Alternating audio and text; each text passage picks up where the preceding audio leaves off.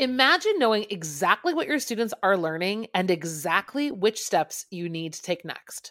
Join us in Down with the Reading Quiz to craft meaningful and productive formative assessments that move away from gotcha moments of basic recall and toward assessing what your students actually can do. In this 30-minute free masterclass, we'll share 3 powerful assessment keys that work for any novel at any time of the year. Head to shop.bravenewteaching.com/masterclass to sign up, and we'll also send you a free workbook to keep track of all your notes. Once again, that's shop.bravenewteaching.com/masterclass to nail formative assessments forever.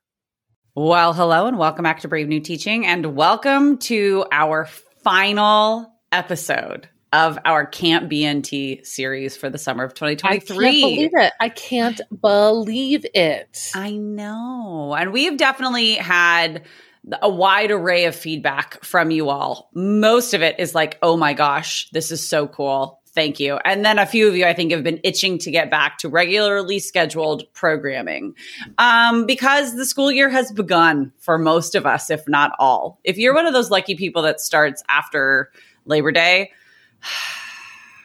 the rage I feel in my heart. Okay. Also, but most of those people were teaching in like July, so it's fine. Yeah. Okay. Fine. You're right. When you're right, you're right. I am right. I don't know. I've always felt very settled about like a mid-August return just feels fine. It's fine. But we're also out at Memorial Day. And I love that at the end of the year, it's much harder for me to hang on than it is for me to get excited about starting. So, I mean, that's true. It's not like I'm like, oh no, I can't, I don't want to go back. I'm not like pulling the wool over my eyes here. I'm actually really excited to go back to school. I know you are. Yeah. So like, that's fine. But it's also just kind of like, I think I just want more beach days with my kids. Yes, of course we do. That don't have a bunch of tourists around because it's a Saturday. You know what I mean? Like I just want it to be on a random Thursday. Actually, no, I don't know what you mean at all. So okay, that's not my life. Yeah. It's my San Diego showing. A little bit. Sometimes I forget to put on my sweater in my San Diego shows. Your tan lines are showing. Yeah. Dude, I got sunburned last week. This has nothing to do with anything we're talking about today, but I spent maybe a total of 5 minutes with my shoulder in the sun. And like, that was like 4 days ago and I still feel it. Wow. I know. That's brutal. It was bizarre because it was also like 9 a.m. I was like, what is happening right now? Wow. Yikes. Lathers on 70 SPF. Yeah. Every time I go to see my esthetician, I get my lashes done and she's like, she does everything, right? Lashes, skin, everything. Mm-hmm. I talk to her about my skin and she's like, yeah, wear sunscreen. Yeah. I'm like, but don't I need some products? She's like, yeah, sunscreen. And I'm like, why?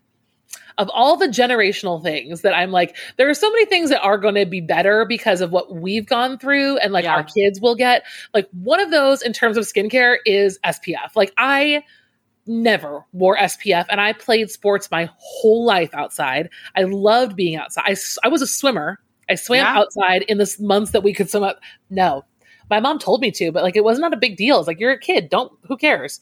And I didn't burn. I don't burn. So. Oh, I would get sunsick. Like I would get so burned. And so, but that honestly didn't happen until I was like an older teenager and in my early 20s because I was like, sunscreen? What? Like my parents were always like, put on sunscreen, you fool. I mean, yeah. And so I did. Yes. Yes. And then, oh no, that tell you what, that Southern California intensity, man, it'll, I don't know. It'll have you in bed for like a day with a fever if you get. There are a lot of genes that I inherited that I really wish I hadn't, but I have great skin, and like now I'm paying the price for taking advantage of that. So yeah, no, I get that. Cool. Anyway, everyone, wear your SPF. That is This is sponsored by All SPF Everywhere by the sun. The sun is the enemy. You know what is interesting though, is that we are talking about generational things being passed down and like things like, just skincare and knowledge. And like, I come from people who are born and raised in Southern California. And so SPF has just been a part of our lives forever, but I know that that's not always the case. So I'm trying to bridge the gap and I lost it. No, Help. You didn't lose it, but we're there. No, we're okay. Okay, listen. Today we are talking about, we are debriefing our interview with the Liz. Amazing Elizabeth Acevedo. Okay, no, but we're friends now. It's Liz. Oh, I'm sorry. That's right. It's Liz. You guys, God, we're such geeks. Okay, so, and she's like, stop. She's legitimately like, that is enough out of you. Oh. I know. That was such a day. Well, so we were able to absolutely devour her new novel, Family Lore. And this is a novel about intergenerational relations, intergenerational trauma, all of the things that happen with a multi-generational, tight-knit, but also like way spread out family. Yes. And it's just so cool. And it's so good. And the way she weaves these stories together are phenomenal. And we're excited because we've got some really cool ideas for units using the themes that we talked about last week when you were listening to that episode. We've got some cool ideas that you can bring into your classroom. A lot of it, spoiler alert, has to do with look at the kids in front of you and look at what's right for them, right? Like content-wise, theme-wise, the questions that you're asking, look at what they are prepared for, look at what they are going to be able to like emotionally handle. Well, that's what Liz talked about in the interview, right? Yes. She talked about when she writes for young people, when she writes young adults, she says, hold them with care.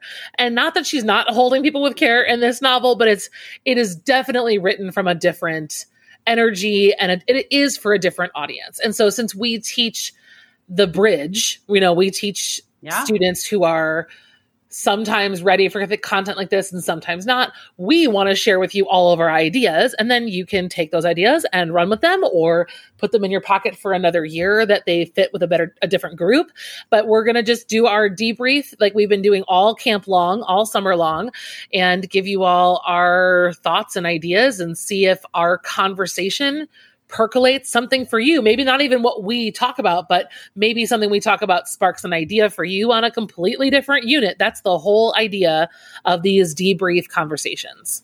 I will say, though, to be really specific, if you are an AP literature teacher, keep listening. This is it. This is it. If you're not an AP lit teacher, what Amanda just said absolutely applies. If you're an AP lit teacher, we got you. Yeah, you're in for a treat. Okay. You know what we have to do first? No. Cue the music.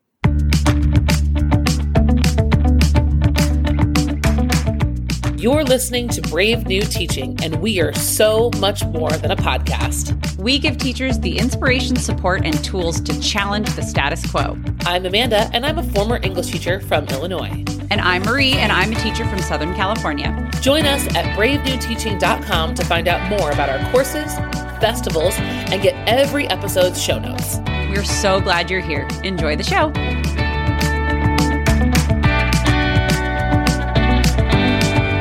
All right, friends, we are back. Last week, you spent a lot of time talking specifically about family lore, but I love the book. Absolutely. I don't know that I teach the course where I can bring this in a mainstream fashion, but I can name off the top of my head 5 kids that I had last year who would annihilate this book, and in a good way. Like they would my little feminist babes would just jump in, and all of those true voices coming. Oh my God, they would love it. And there were kids that would not love this. In classes that would not handle this the way it needs to be handled. So like we said before the intro, this is important for you to read first. I can see where kiddos who are not literary would have a hard time, not because it's like, oh my gosh, I just don't even know what's going on, but because there's a lot to hold on to as you're reading. You have to hold a lot of characters in your mind, which is not, that happens in a lot of books, right? But there's the weaving in and out. There's a lot of kind of like tongue in cheek, just almost gestures to the other generations that I think a less sophisticated reader is going to have a hard time with. And that's why this is an adult novel. And that's why I said before, hey, AP Lit teachers, keep listening. Because this is going to scratch all of those contemporary lit itches that College Board wants out of you, right? Like this is it. It's so good. I think especially, when we talk about representation in that level of literature, a lot of times we're coming up short, especially with Latinas and having full length works. It's hard to find. A lot of the Latinx writers that we find at that level, the AP Lit level, oftentimes are wonderful. Like I think about Garcia Marquez is one of my favorites. I think about a lot of people, but most of them are men and most of them are still pretty old. There's not as much contemporary in terms of options. And I love that what she's done here, especially in that conversation, is brought magical realism to the table in a contemporary novel. That is something that maybe I'm not reading enough, but is hard to find.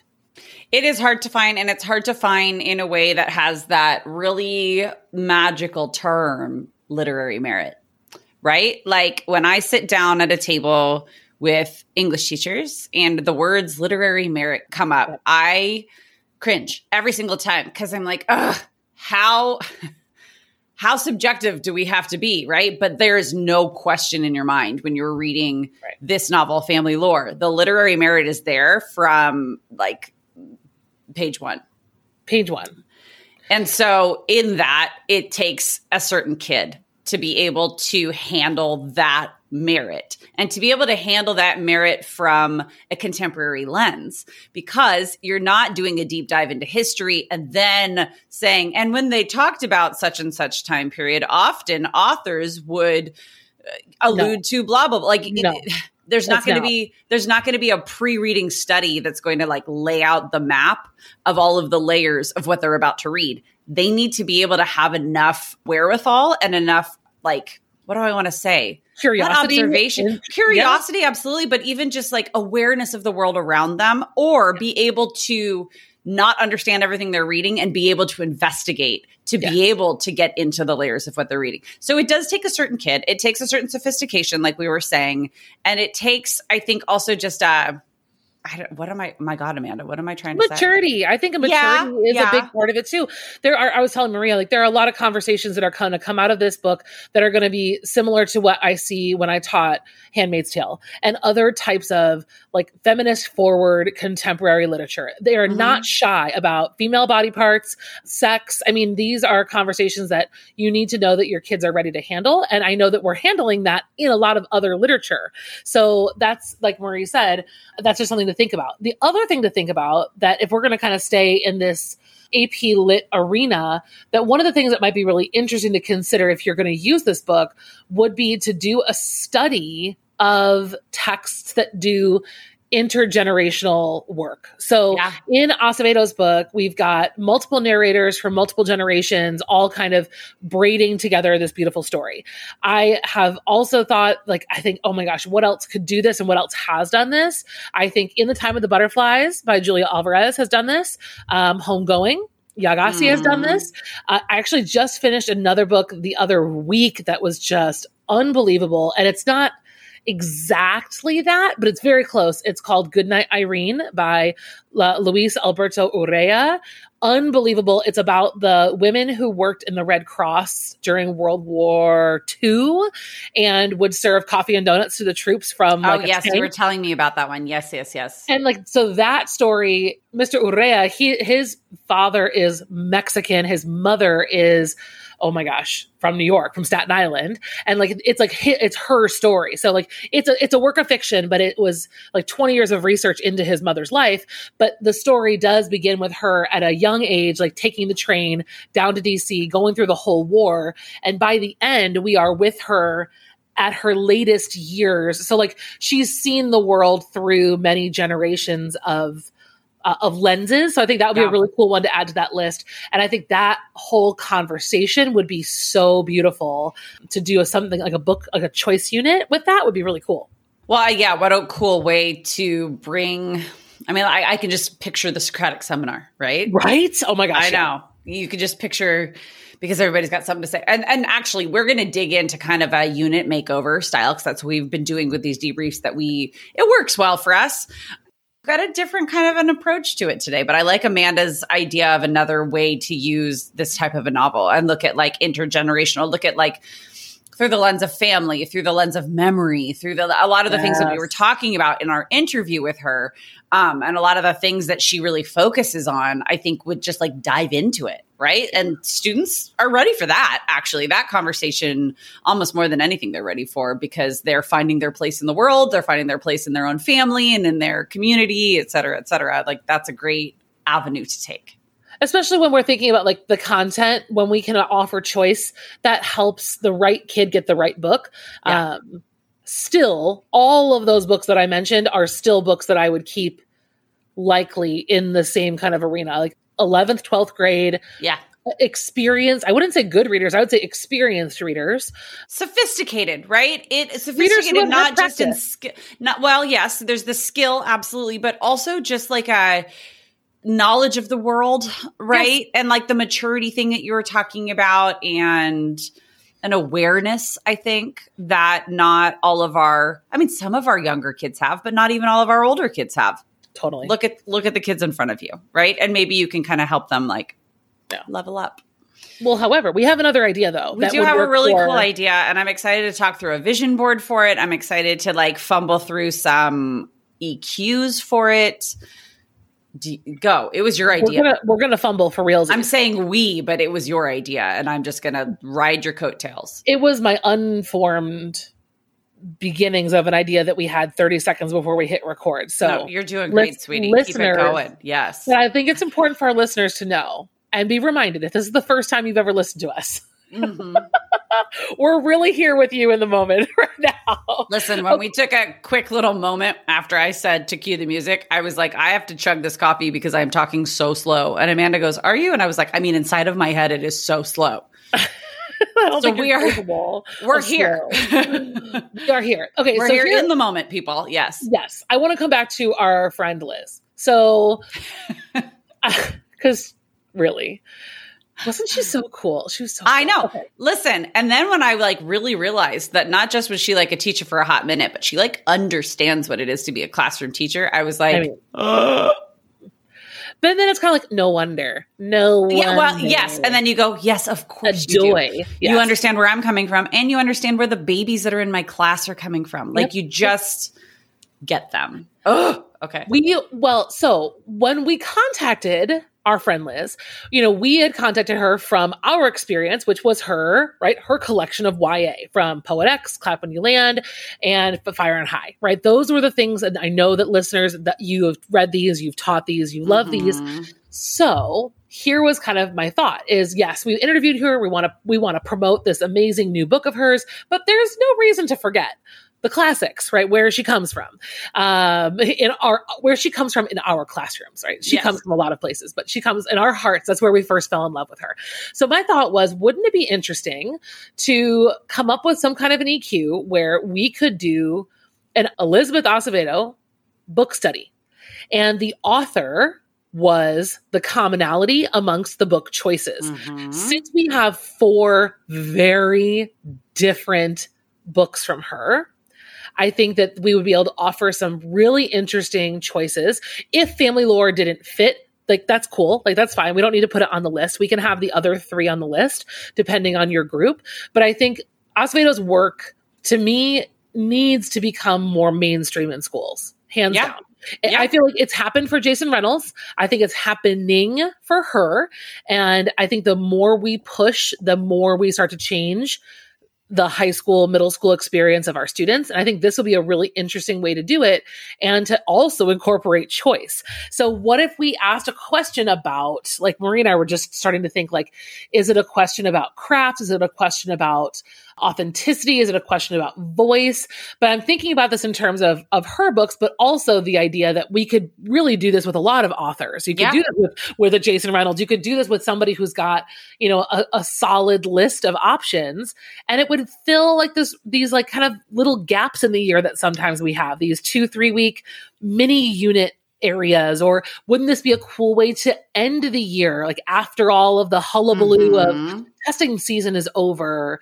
I don't know what the question is yet, but that's the general idea, is to do an author study and offer all of the books from that author. I think that having an array, like I'm looking right now at her website and I'm looking at the top row. She's got 7 books on her site. One is a short story collection, and then 2 are like guided journals, and then the top 4, like down at the bottom. And then the top 4 are Family Lore, The Poet X, With the Fire on High, and Clap When You Land.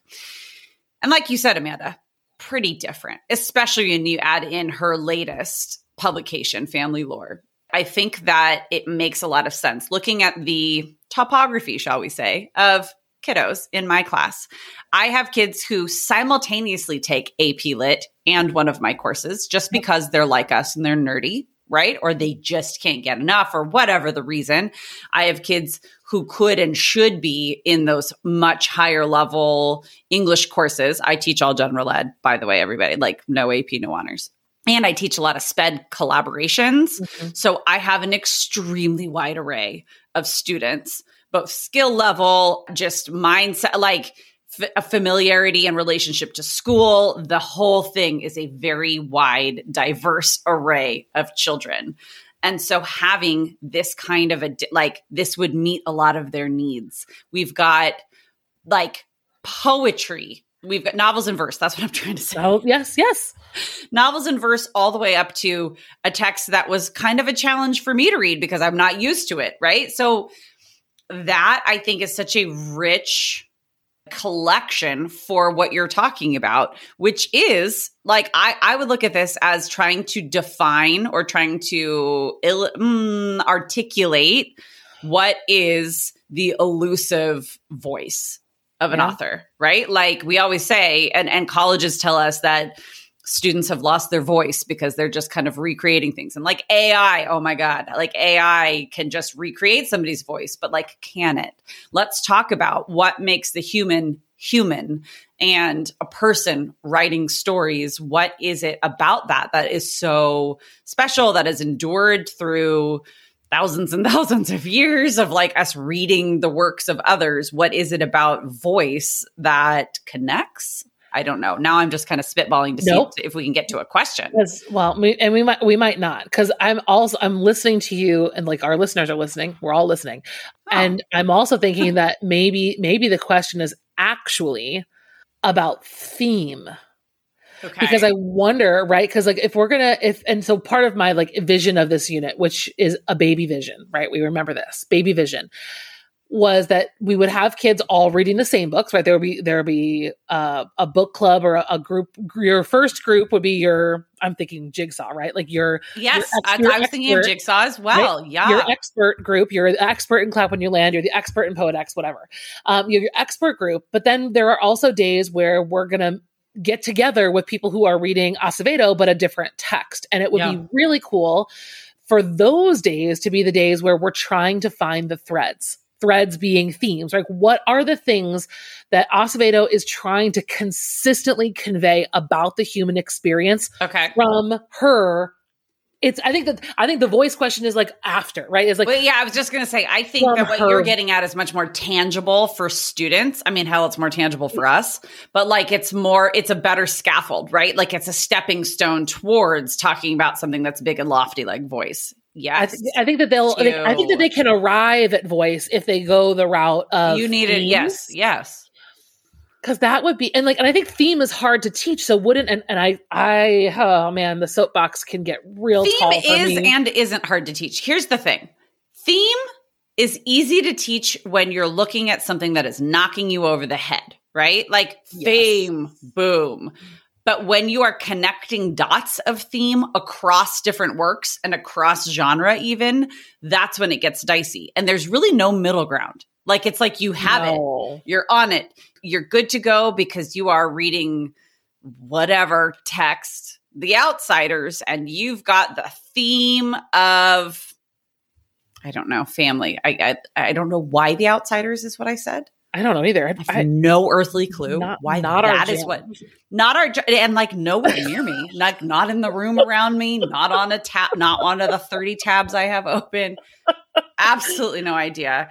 But like that, it's like right there in your face theme. And then you jump up to like 11th or 12th grade and you're kind of like, I don't want to teach them the same way that a 7th grader learns about theme, but also like there's no middle. Like it's well, and the way that standards about theme are written, they're written like we can just teach it in a 2-day lesson and check it off a list. Like it is, like you said, it's recursive. We have to teach theme many times, but I think that this would be a very cool way to like intentionally get at theme, because this isn't teaching theme. This is exploring theme, because you get to that point where you're no longer teaching theme. Like we all know what a theme is, but it's exploring and asking questions about and diving into and helping. Yeah. And I think that those lessons could be, since they're going to be in book clubs, right? They're going to have all the reading done. I think the teacher instruction then becomes finding the language to craft those original types of thematic statements and getting there through the group effort of saying, hey, the theme doesn't count if it's only happening in your book. Like it does, but we're looking for universal this study. This study. That would be very cool, collaborative, student-centered way to do that. I mean, I don't know. It also sounds like a lot of work, but I think they're, I mean, like considering 11th and 12th grade is where I've been quite a bit lately, like in the last handful of years, I think that they're ready for that. And I think it would be juicy. It would put them in a space without AI. It would put them in a space where they had to really work together genuinely. And I don't know, they'd really kind of just be on their own in a way that I think that they want to be. I do too. I like it. Okay. Just throw that. You don't need any more ideas for next year. I know nobody listening here needs more ideas, but. No, they do. That's why they're here. I mean, yeah, I guess. Because sometimes it's just a matter of like, you know what? I already love what I do, but I like this more. So this is exciting to me. Let's do this. That's okay. The other thing wasn't a waste. It's just done. Like it's done for now. No. And I do think a unit like this could be done quickly. It doesn't need, it needs about the length of time it takes to read the book, and the work happens along the way. I don't think it needs to be long. Okay, so like I don't know how many supplementals are going to go into this either. I think that the supplementals are... Maybe there doesn't need to be. I think that like if I'm reading the Poet X, then my supplementals are With the Fire on High, Clap When You Land, and Family Lore. You know what I mean? And they're the excerpts that I'm getting from my heterogeneous group. Yeah. Mm-hmm. And then I'm going back to my homogenous group, my expert group, or whatever it is that we're talking about, to pick those passages in order to say this is what really represents this moment in the text for us, and then bring it to my jigsaw group. I like that we're just calling it a giant jigsaw. It's a giant jigsaw. It's the biggest jigsaw you ever saw. We talked with Liz in Happy Hour quite extensively about other units and like the dream units that she'd want to teach, and if she ever could. So if you are a member of Happy Hour, make sure that you've listened to that episode, because that's going to give you even more ideas to percolate. If you're not a member of Happy Hour, come on over. You would love this extended interview. Yes. It is fine. But this would be cool with Poe. I'm thinking like, well, who are the other authors we have, like that, even if we couldn't get novels together, that we could do like a short story collection, or we could do like, there's a lot of available free text. Uh-huh. Poe comes to mind first because we have all of his stuff. And like, that would actually be a much more interesting way to do Poe than everyone doing the same story. Mm-hmm. I don't know, that'd be kind of fun. Asking that question, like an author's craft question, universal truths, thematic. Yeah. How do we figure out theme by everyone reading a different Poe short story? That'd be kind of cool. So that I could do next year, you see. Yes. You see here. See. Puzzle me this. Actually, I could do this one next year too. I'm doing American Lit, dude. Like this is cool. I mean, that Reynolds comes to mind too. I feel like he's got so many, because he's got even younger, like I think like Ghost Boys is even more accessible if you're at like the because it's like middle grade. Yeah. Yep. Eventually, our friend Diana Lopez probably could do it too when she has more in her series published too, which would be really cool. Yeah, I love this. What I love about looking at this collection of Acevedo works is, I said it earlier, the array, and the like, just the approachability or the accessibility, right, of different skill levels and interest levels. And I give a kiddo who is a very reluctant leader a novel in verse, Clap When You Land, and they can finish it in half the time that they even thought it would nearly take. And that confidence boost, and they're getting poetry.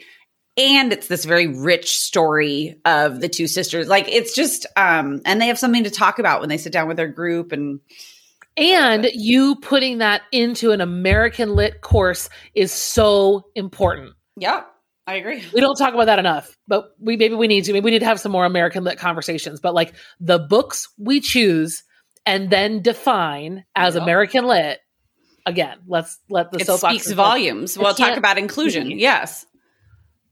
We need to talk about that in our departments. How are we defining American Lit by the books that we're choosing? What message are we sending to our students? So just solve that problem with an Elizabeth Acevedo unit. The end. Done. Next. Coffee refill. Ready for that. Absolutely. I loved Camp BNT. I think this is the end of this conversation before it gets off the rails. Because I know I did too. Thinking of more ideas, but I loved camp. This was so fun. We, spoiler alert, are on the phone with a couple other authors for the fall.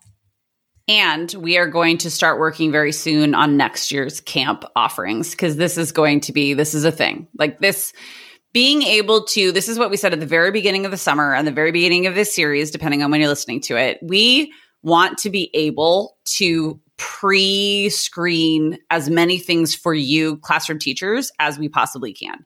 I know too well how hard it is to, when you're in it, especially to find like I know I need new texts and I've heard really good things about this and this and this, but I don't know enough and I don't have the time to read all three of them before then trying to offer them to students. So we want to like get in there in the middle and pre-read them in a more in-depth kind of a way so that you've got more information and like if you've got time to read one book and you've got three choices in front of you, we can help you make that decision as to which one you're going to read so that you're not wasting your time. No, we're here for you. Yes. Friends, thank you for joining us on this journey. We want to we will say it again and again and again, but we could not be more appreciative to the authors who spent their time, not just with us here, but also like talking up BNT, talking up this amazing community and like sharing these episodes with their own followers and their own communities because they really are just worthy of your time reading their novels and their PD books and just their work in general. But also they're here for the good reasons, right? Like they are here to support people, to support teachers, especially in our pursuit of supporting our students. The sweet little darlings. I know. So thank you, everybody who made this possible. And we can't wait for more. That's it. The end. Yeah. I can't believe we're at the end. I know. We're excited for starting season 6 is coming your way. Of the podcast. I know. We've done a little bit funny things with our seasons. We've gone by like semesters. If some of you are going, wait a minute, didn't they start in 2020? Yes, we did start in 2020. And because we are educators and because we literally don't know how to live if we're not on a bell schedule, our podcast seasons go by semesters. And we're going into our 6th semester. My gosh. 6th season. Can't even handle it. Friends, thank you for listening. If you would like to just hear more BNT, if you want to get your hands on some of our free to our happy hour members, monthly resources. Speaking of voice, we had a great one in July that talked about voice. It talked about like investigation and developing characters, and it was a pretty goldfish. My lesson was all about goldfish and goldfish serial killers. That was fun. Okay. Yeah. That's a weird, that's an interesting lead to just bury right in here, but that's okay. Anyways, we would love to come on over to happy hour. Come on over to happy hour and find out what the heck she's talking about. Head to the show notes or go to bravenewteaching.com/happy hour. We'd love to have you. And regardless, we will see you back next week with a brand new episode. And yeah, until we meet again, thank you so much for listening. We will see you next time.